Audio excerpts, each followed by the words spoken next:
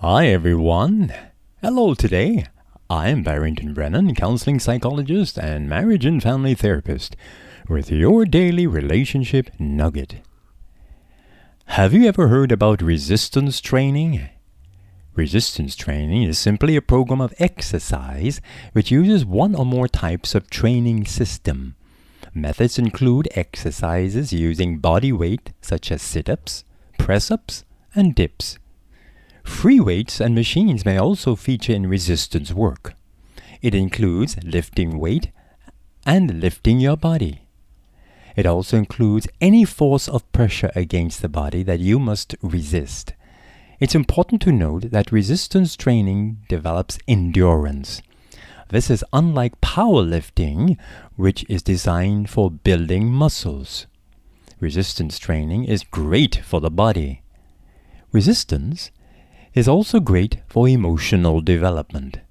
Those who read the Holy Scripture would know that James 4 and verse 7 says, "Submit yourselves therefore to God, resist the devil, and he will flee from you."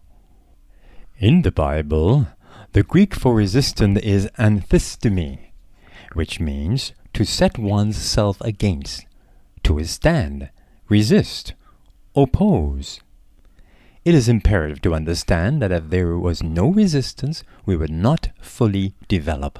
Our minds would be stagnant. Our relationships would be dormant. Our businesses would be sleeping. There would be little creativity and spontaneity. We often think that the wind at our backs is what really propels us forward.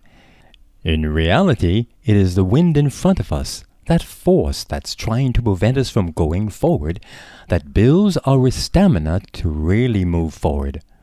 Without opposition, there is no growth. Several years ago, I came across a research that stated resistance training is also effective at increasing bone density and, in fact, may be more effective than aerobic training. End of quote. The research also indicated that resistance training offers several cardiovascular benefits. It can improve your heart disease risk factor. It is helpful in cardiac rehabilitation after a heart attack, and it can improve heart failure. Here is more exciting news, especially for the elderly. A small study out of Tufts University Human Nutrition Research Center looked at resistance training in 16 older women with congestive heart failure. These women developed a greater muscle strength and increased their walking distance in 6 minutes by 50 meters. But measures of heart function were unchanged. USDA Human Nutrition Research Center on Aging at Tufts University in Boston enrolled 10 frail 90-plus-year-old nursing home residents in an 8-week high-intensity resistance training program. 9 of them finished the program, and those 9 experienced an average gain in strength of 174%. Their thigh muscles increased size by 9%, and their walk speed increased by 48%, leading the researchers to suggest that even the very oldest among us may benefit significantly from resistance training. Wow, that's wonderful. I have hope in my old age. Here are some important facts about muscle memory and resistance. Here's a quote. Scientists have discovered that there are a large number of internal brain structures which work together with the input and output brain structures to form fleeting images in the brain.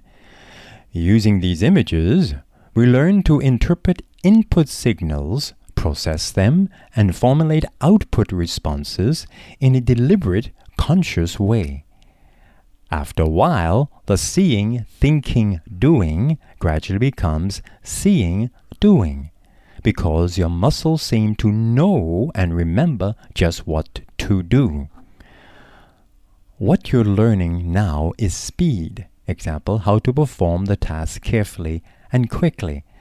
That's muscle memory. Keep this in mind when it comes to emotional muscle memory. Physical resistance is great for the body. As I alluded earlier, emotional and psychological resistance has great benefits for the soul. This kind of resistance is done by facing challenges and not avoiding them.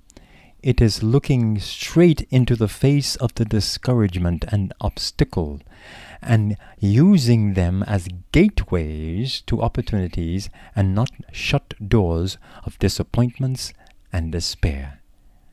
We also know that no good marriage is free of pain, stupidity, discouragement, miscommunication, distortion, etc. They are to be used to enhance growth and not to stagnate it. Let me first share about spiritual resistance. Writer Susan Brinkman shares this about temptation. Temptations are the weights in our spiritual weight room. By employing the proper resistance, we strengthen our will and become better able to withstand them. There is one major difference between our spiritual and physical weight room. In the spiritual gym, it is God's grace that gives us the strength to overcome our weaknesses, not our own efforts.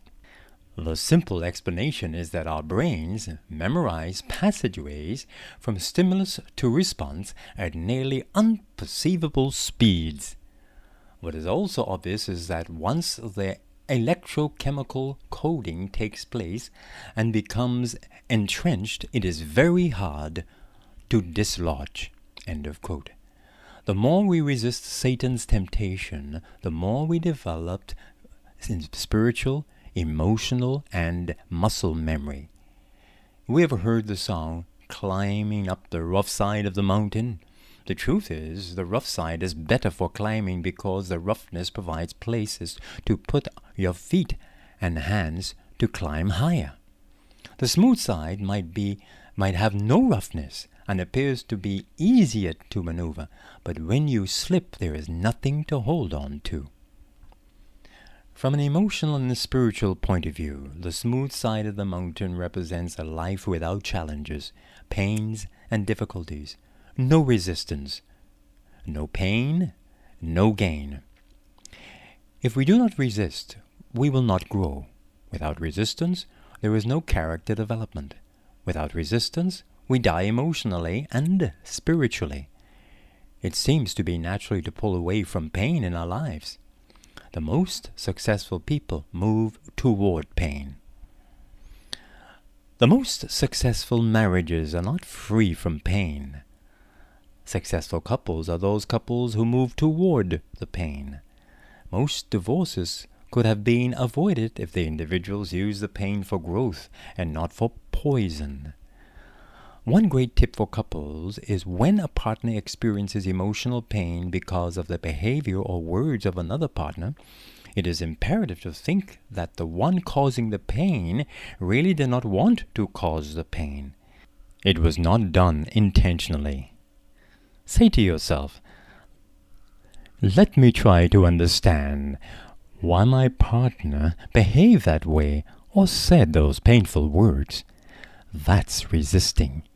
The happiest couples have learned to move toward the frustration and disappointments, resistance, and have developed emotional muscles that help them to successfully navigate the difficult routes through marriage. This must be done by both partners in the relationship. When it is only one partner resisting the pain correctly, this often makes division inevitable. Save your relationship. Resist together.